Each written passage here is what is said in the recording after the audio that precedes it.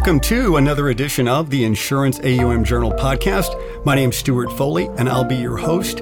And today's topic is a good one. We are talking about cybersecurity, which is top of mind for a lot of folks. And we are joined by an expert that we're very fortunate to have with us, retired Rear Admiral Danelle Barrett from Academy Securities. Danelle, welcome.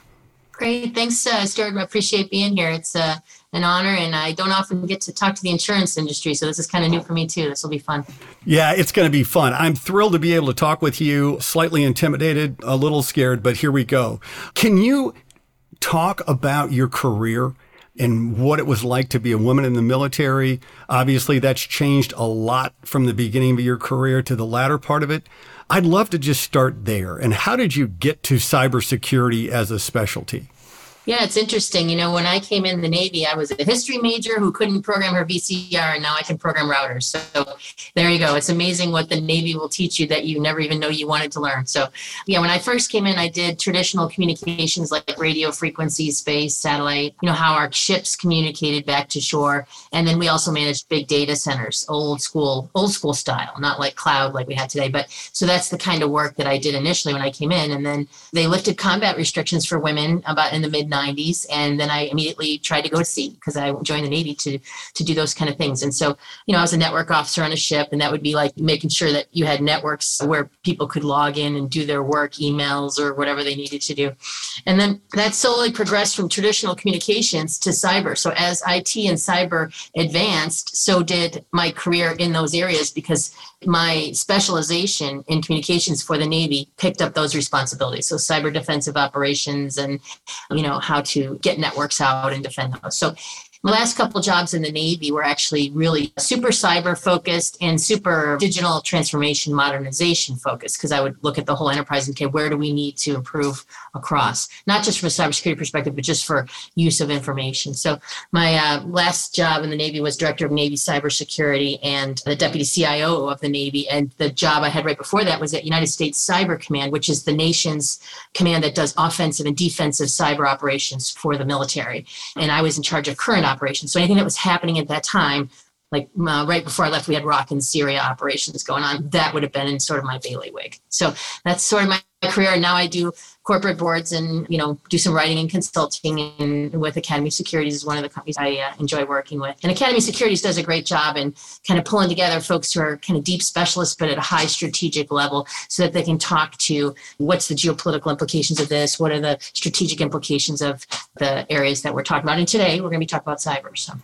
And just so everyone knows, can you talk a little bit? I mean, so Academy Securities is unique in that it's veteran owned, and it is an institutional broker-dealer, right?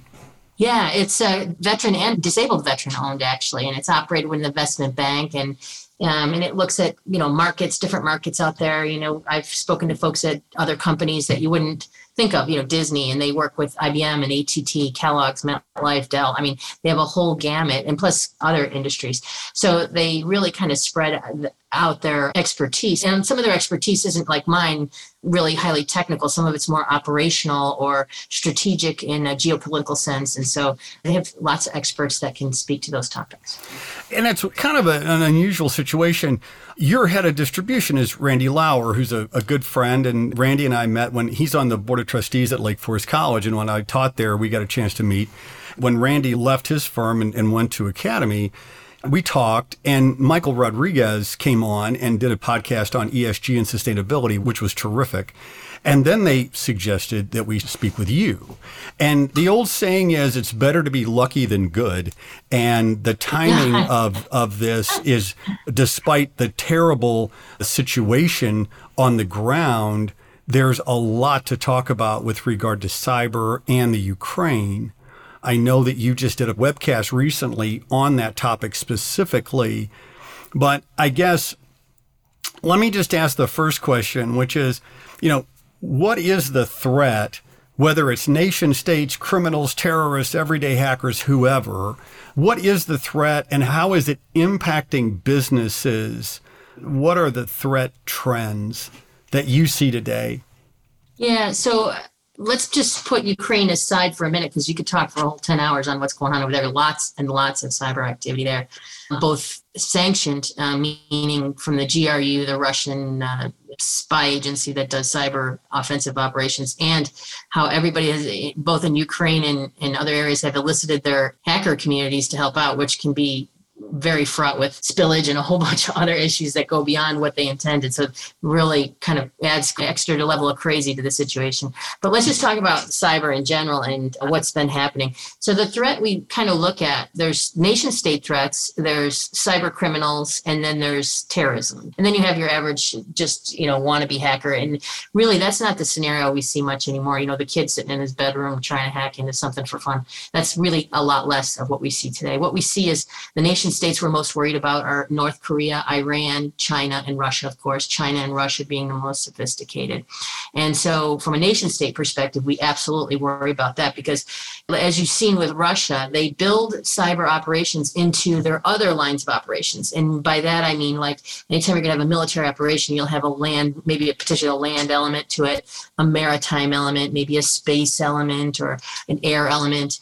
And so you weave in this cyber element across all of that. So cyber can help enable all of those operations, right? And there's things you could do offensive and defensively to do that.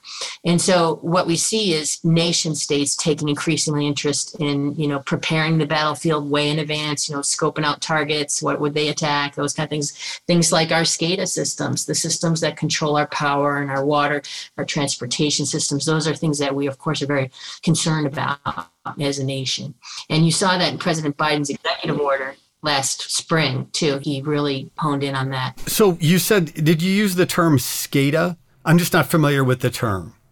Yeah, SCADA. So that's your control systems that manage things like operational technology is what we call it. So you think of not like a computer on your desktop, but something that might control the generator at a power plant, something that might control the water distribution plant, or maybe even in something like agriculture could be like the fertilization machines and things like that. So anything that's related to control of those kinds of systems, that's what we would want to protect against. The big transportation systems, the rail systems and things like that, for example. When there are cyber attacks, what I think of in my head is that the offense is I'm trying to get secrets from you, right? Or I'm trying to disrupt the financial system. I also think in terms of identity theft. But after listening to your first answer, I'm looking at that going, really, this is like when you see a military operation, for example, they're going to try and take down the power grid by attacking the SCADA network. Is that fair? That's a very, uninformed explanation, but am I generally correct? Yeah, so there's a couple different ways to look at an offensive attack on our nation, and SCADA would be a primary target should somebody be serious enough to want to truly cause chaos and disrupt us. Now, the problem with attacking our SCADA is that, you've got to assume that we're going to retaliate in some manner, right? And so it can quickly escalate and get way out of control, and you can have unintended effects. For example, after 9/11, when they shut down all the train trestles to look for bombs underneath the train trestles, Los Angeles was within 3 days of running out of fresh water because they didn't have any chlorine, because the only way you could move chlorine was via the rail system. So there's second and third order effects to all of this that you just don't want to poke that bear. So that would be, attack on SCADA, something like on a large scale would be, you're getting into an area that would escalate things quite rapidly. And we don't have red lines as a nation on cyber activity. So for example, it's not like nuclear where, mutually assured destruction, you shoot, we shoot, right? We don't have red lines like, hey, if you cross this red line, we're going to do X, Y, or Z, and so there's still a lot of unknowns about the cyber realm. But the one thing I will say is going back to who the threats are. So you do have those nation state actors that are threats. And then you also have cyber criminals, which is where we see more of the activity really nowadays is with cyber criminals. And, in the last year or so, there have been a lot of ransomware attacks, for example. And so the average ransomware payment in 2020 was about $312,000, according to Palo Alto Networks. And that was a 170% increase over the previous year. Altogether, the United States paid out companies that reported it. A lot of people don't report it because they're worried about the reputational damage and all that kind of stuff. Yeah. There was over $350 million in 2020 ransomware payments paid. And, 58% of the companies who got attacked paid that ransomware. Only 54% got access to their data back. Some never got access to their data back and kept getting hit up for more money.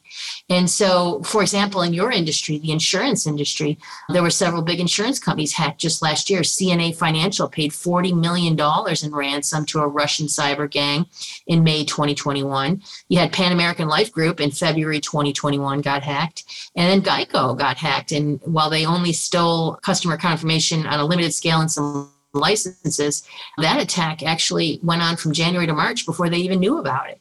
And so, there's a lot of interest by cyber criminals because it's good money. You know what I mean? And cyber criminals like insurance companies like you, because you guys have lots of PII and personal data. You have customer credit card information. A lot of times customers have linked their credit card and their information to their bank. So you have links there. You've got a lot of payment info. And, they even have information on non-customers that can be affected. So say somebody goes to request a quote from you. They could be a victim as well, even though they may not be one of your actual customers. And so there's a lot of threat to your industry specifically because they know there's critical data that they can get at and use and resell and all that. And so the third kind of group is terrorist groups. And we all know who the terrorists are. They're less active than other groups. And so the thing I will say, though, is that, people need to be aware of this threat because they have to have plans in their companies to address it. And so one of the first things that all companies need to do is they need to understand what is their no-fail mission. So like for the insurance company, your insurance companies, what would be the one thing or the top three things that cannot fail no matter what, even if you have to revert back to paper and pencil, right? Because your systems go down. What are those critical things that can't fail? And then you have to have your folks map your systems that contain those data and information for those processes to those no-fail missions. And then you have to have measures in place for those systems to know where your data is, how it's protected, and how you're going to make sure that you can operate and have some resiliency should those systems be attacked and you not have access to them or never get access to them again. What would your response be? So companies need to go through that, and then they need to practice that response. They need to actually do drills where they practice, okay, we're going to go through that this happened, and not just tabletop it sometimes. Sometimes you have to turn the system off to really force an understanding of, like we talked about, what are all those second, third order effects, right? And so, there's several things that companies need to do in addressing that no-fail mission, and one is the people process. 75% of the ransomware attacks start with somebody doing phishing emails. And that's sort of like phishing email is the email you might get that looks like it's from your bank or looks like it's from your boss. And it says, hey, click here. I just need you to check on this report. Or, hey, open this PDF file and make sure our report is accurate. And the minute you open that up or click on that link, what it really does is behind there's some bad code. And it sends a little call out, we would say, to a bad actor's website or a server. And then they establish a channel to your computer network where they can get into your computer network through your account. And then what they do once they're in is they try to what's called laterally move. They try to then get more privileges to do other things on the network and move other places and get access. And then they would implant malware, or they would maybe monitor what's going on, or they may just steal data, exfiltrate data. So there's many different things they could do. And so you have to have systems in place to catch those kind of interruptions. So say somebody does unfortunately click on a link. There should be ways in your system there's systems that are sophisticated enough to catch those outgoing calls and incoming calls that would seem a little bit out of the norm, abnormal. And then the activity, the network tools that you have for cyber defense would catch that sort of anomalous network activity and shut it down so it wouldn't allow it to go any further. So those are kind of things that your companies need to think through, and they need to also think about how they protect their networks. And I'll quickly talk about this, and then I'll give a pause for you to ask some questions. In the past, we sort of took a castle approach to this, right? So you had all your data is in the castle, right? And what you would do is you would put a really big moat around your castle with a lot of water. So in the terms of IT, that might be firewalls and intrusion detection systems and other systems around your core systems or your network to kind of try to protect and see what's coming in and out and what's going on, right? Now we're saying, okay, that's kind of a fool's errand because someone will always get in. Someone will sneak into your castle somehow, right? And so what we do now is we check everybody. We're moving to what's called a zero trust environment. where you check everybody person going in and out of the castle, and what are they doing, and where are they going, and where are they coming from, right? So you do still have those perimeter defenses, but what you also have, and more importantly, is you don't trust anybody, and you double check everybody coming in and out of there, and where are they going, what are they doing, and you got to do that in an automated way. Humans can't do this. You need automation to help you, and you see some of that in some of the things that you have with your banks and things now, where they require you to do an extra code. They'll send you a mobile code to your mobile phone that you have to put in. That's called two-factor or multi-factor authentication. It's not just a username and password, which can be easily hacked. They do that. Plus, they may do some biometrics. They may do, like your thumbprint or your eye, scan your eye, or they may do where you get a code sent to your phone or something like that. So the more security you can build in, the harder you make it for a hacker, they're going to go somewhere else. And I don't think the nation state actors would be going after your industry as much unless they wanted to do the financial impact to that portion of critical infrastructure.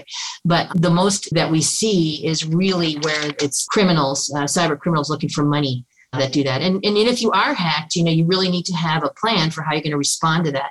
What is your company going to do? Are you going to pay ransom or not? You report it to the FBI and the CISA, which is the arm of Department of Homeland Security that does cybersecurity, and you report it to the Treasury Department's Office of Foreign Asset Controls. But FBI discourages paying hackers, because a lot of times they don't go away, and worse, they may have burrowed into your network and are still sitting there. So after you pay them, they're still sitting there, and you just don't even know it. So I'll stop there and let you ask some questions, or we can take the conversation any way you want. So when you talk about reporting these intrusions to the FBI, the area and Department of Homeland Security that deals with cyber attacks, is there a standard protocol that exists does everybody understand what to do, or is that part of the problem? Well, I think, companies that have a chief information systems officer, that person would know what to do. And that person should be on sort of the distribution list for the CISA and FBI and NSA updates on things that, because they provide updates all the time on what commercial industry can do to improve their cyber defenses, improve their cyber security training for people, how to look for things that might be, specific threats that they can give additional intelligence about, obviously not classified, but enough intelligence that people can, be on the lookout for those kind of things. So I think there are mechanisms already out there that are well understood. There's some that are still being developed, like President Biden's executive order that came out in May of last year directed that there would be a group that would do sort of like, when the FAA has a plane go down, they send a group of people out to do an investigation. The National Transportation Board goes out and does an investigation of that and gets all the facts. And they don't say what should be done about it. They just give the facts out. And then there's other folks who determine what happens with that after that. So they're starting something like that for cyber too, so that there can be, a broader, deeper understanding of what happened, what the impact was, and then what should be done about it.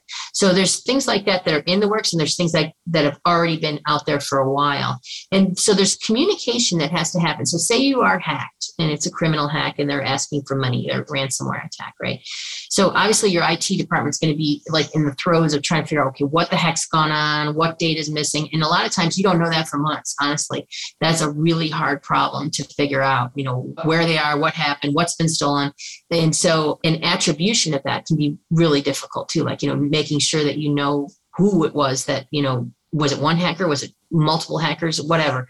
So you have to have in place already before you get hacked. You have to assume you're going to get hacked, because at some point everybody will. It's just probably going to happen.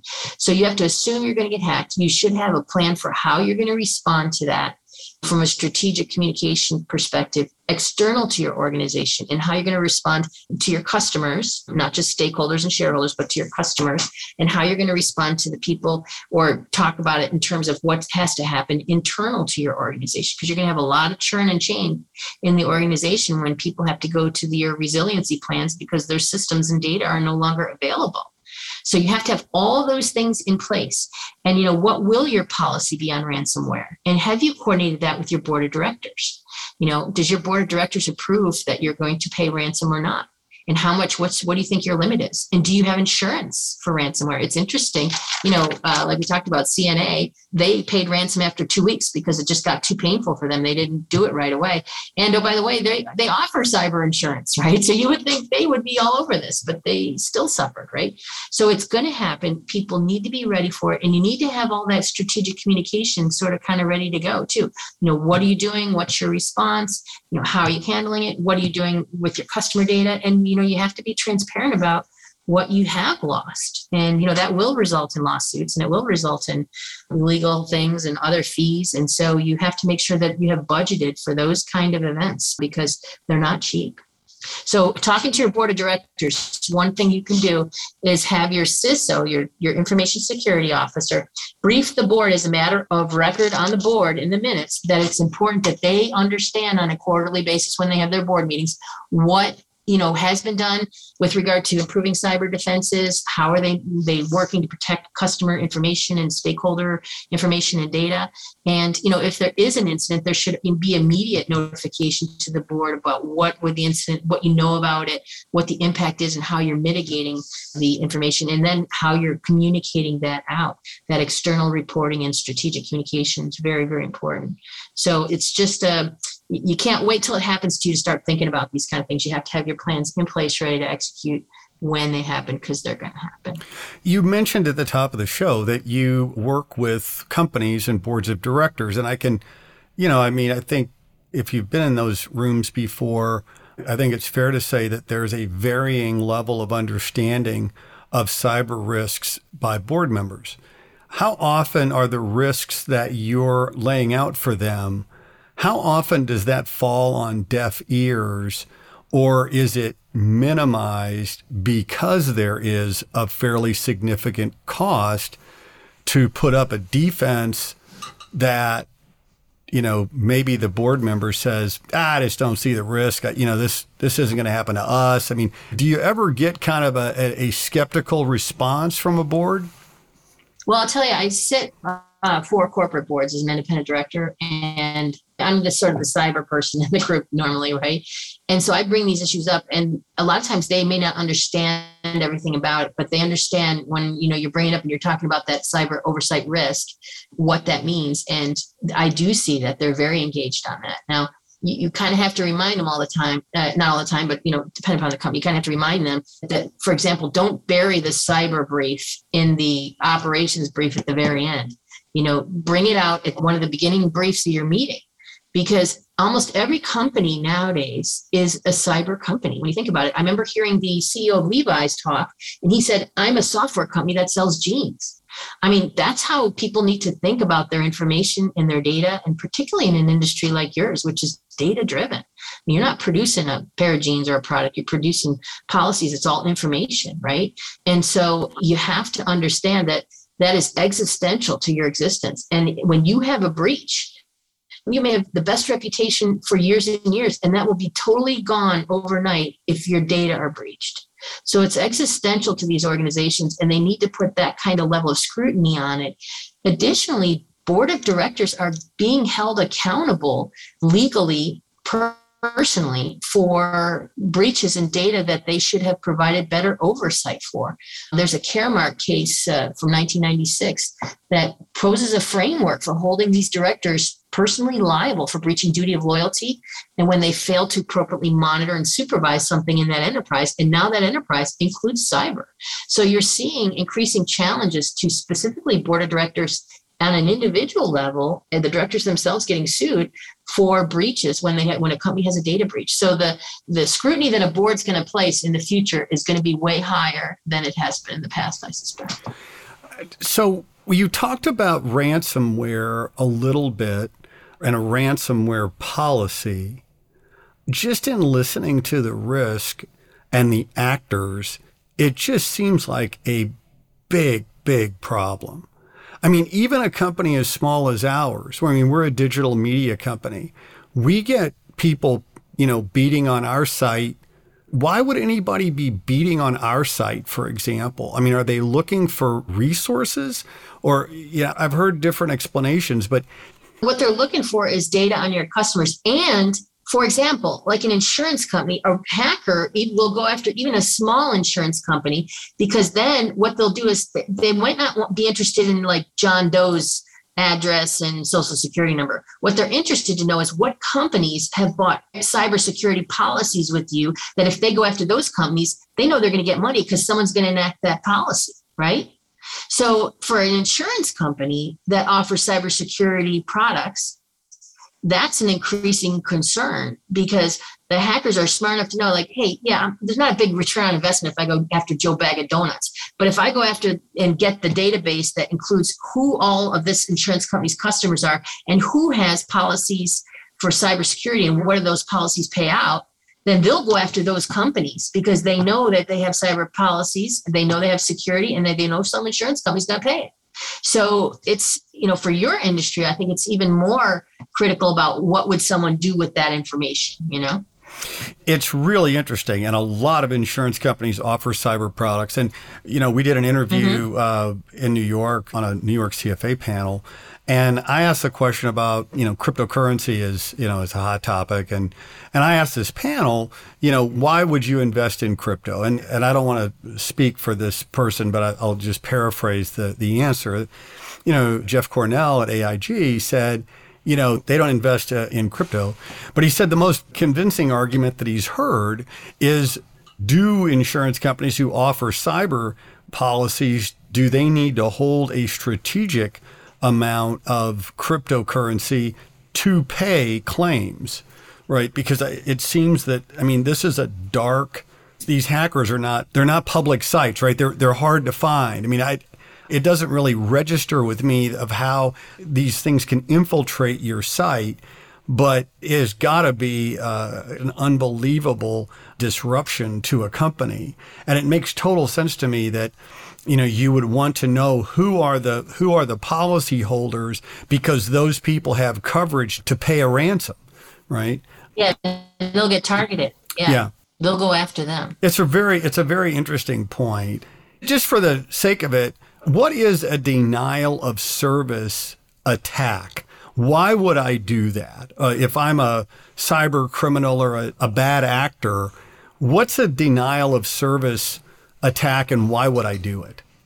Well, it's a non-destructive attack. You can have destructive and non-destructive cyber attacks. And what it does is it makes it so that it almost, think of it like you're flooding something and you can't get to it, right? So a denial of service attack will make somebody's website where thousands and thousands and millions of people are trying to get on at once, but they're not really people, they're bots, that the cyber criminal is having go after your site. And it just floods your site so much, it brings your site down, crashes your site.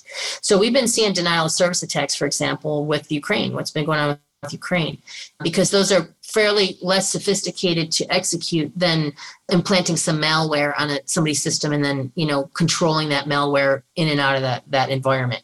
But a denial of service attack, those are less sophisticated, and you can buy tools off the dark web super easy to do that, like for $3, you know what I mean? So you don't need a level of sophistication that's over the top either to be able to execute something like that. You wouldn't see that so much, I don't think, in like your industry as someone trying to exfiltrate data or to lock down your data and do that ransomware thing. And when it comes to the ransomware thing too, the Cybersecurity and Infrastructure Security Agency, CISA, who I mentioned before, they're the cyber element of Department of Homeland Security. They have a whole website called Stop Ransomware, and they have tons of resources. They have, hey, if you've been hit by ransomware, this is what you do. Here's our known catalog of exploitable vulnerabilities, so you can protect yourself and close these vulnerabilities by patching your systems and making sure you're taking the right actions to prevent an attack. What are your protection response and services, things that you might be able to do. So there are resources out there that are free and that are really good, not just with CISA, but with NSA and some other government agencies, the FBI, that provide companies, some really good advice about what to do to best prepare and to understand your networks. One of the best things a company can do is understand what's normal on your network, so that when there's a perturbation, when there's something that happens, people are like, that was weird. You don't just go, that was weird, but you go, that was weird. Let me look into that like yesterday and figure out what it is, and let me stop some traffic coming in and out until I figure out what's going on and make sure it wasn't a malicious activity. It's so interesting. I could talk to you about this forever. When we look at nation state actors or terrorists or criminals or whatever, and you had mentioned that the U.S. does both defensive and offensive cyber activities. Is there I don't know what you would want to call it. I mean, is there a rank order of sophistication? Is it Russia and China at the top of that? You mentioned North Korea. How do we stack up in cyber world versus some of the other nation states? And when I say we, I mean the U.S. Yeah. No, the U.S. has very capable forces. The United States Cyber Command has actually a whole organization underneath them that does cyber operations on behalf of the nation. And, there's like over 6,000 people that are specifically trained just to do this. So, we're a very capable force. And, the National Security Agency and other agencies have long been partners with Cybercom and, working to share intelligence and do different things like that. So, and of course you have like under the Department of Homeland Security and the FBI, because remember, criminal stuff, ransomware, that's under the FBI's jurisdiction. The nation state activity would be under, the jurisdiction of the military, should military action be required, whether that's cyber or something else. Yeah, so we have very capable forces. But again, there's a significant investment in cyber from a whole bunch of nations because they see, like, for example, to build an aircraft carrier, our last aircraft carrier cost more than $13 billion.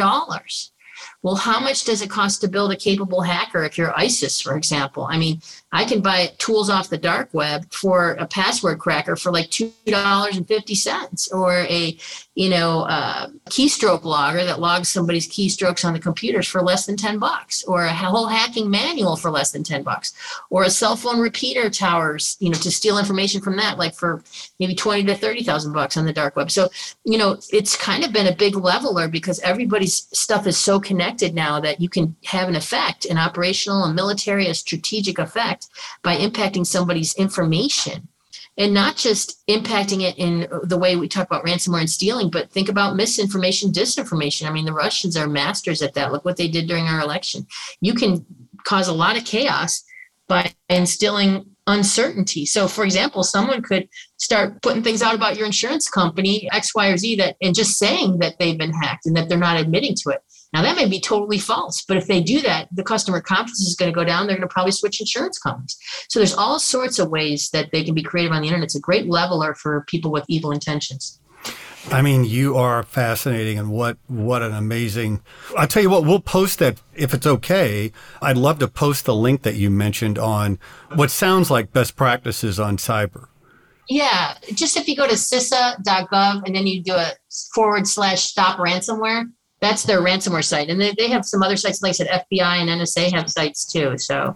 Good. Yeah, we'll put that up when we post the podcast. And I can't thank you enough for being on. I mean, we have reached, and Michael's well aware of this question, but you may not be. We've reached the end of our cyber security portion of the podcast, and this is the Ask Me Anything portion, which I hope you'll go along with. Sure. I want to take you back to a day that I think you'll remember, and this is when you first were commissioned into the Navy as an officer. And that day, I'm sure, was memorable, right? So no matter what sort of festivities you may have been involved in the evening before, some sort of celebration, that day, I'm sure that you are bright-eyed and bushy-tailed on this day of you receiving your commission.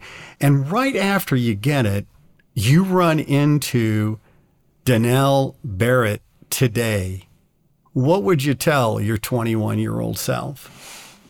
Yeah, I mean, I think it's kind of amazing because I'm just incredibly lucky to be where I am. I mean, the day I was selected for Admiral, there were probably 20, when all is said and done, there were probably maybe 20 other people who were just as competitive and just as worthy as me, but the wind just happened to blow my way that day. And so I never take for granted how lucky I am, and you can do all the right jobs and all that and still maybe not make captain or not make admiral or whatever you hope to see happen. But you can't judge your success in your career by some terminal pay grade or something like that. I mean, I always felt, and I still feel from day one to now, that, I judge my success by the people who still come up to me when I happen to be in a military area and they recognize me and they'll say, hey, you're the reason I stayed in the Navy. Or you don't know this, but you helped me out. You gave me a second chance when nobody else did. And so those kind of moments where you touch somebody's life as a leader on an individual personal level are so much more important than anything you'll ever do anywhere else. So I just am really grateful I've had the opportunity to lead a lot of sailors and soldiers and civilians, and to be led by really great sailors, soldiers, Marines, everybody, and who gave me great lessons in leadership. And I hope that I've taken pieces of them in my little toolkit and pass them along. But that's the kind of thing that my 20-year-old self would be, is, hey, don't take yourself too seriously, keep yourself in check with some humility, and always be on, looking to learn to make yourself a better leader, because you can pass that on to others. Very good advice.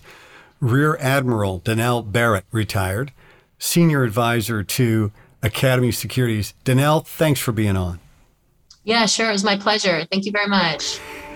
Thanks for listening. If you have ideas for podcasts, please email us at podcast@insuranceaum.com. My name's Stuart Foley, and this is the Insurance AUM Journal podcast.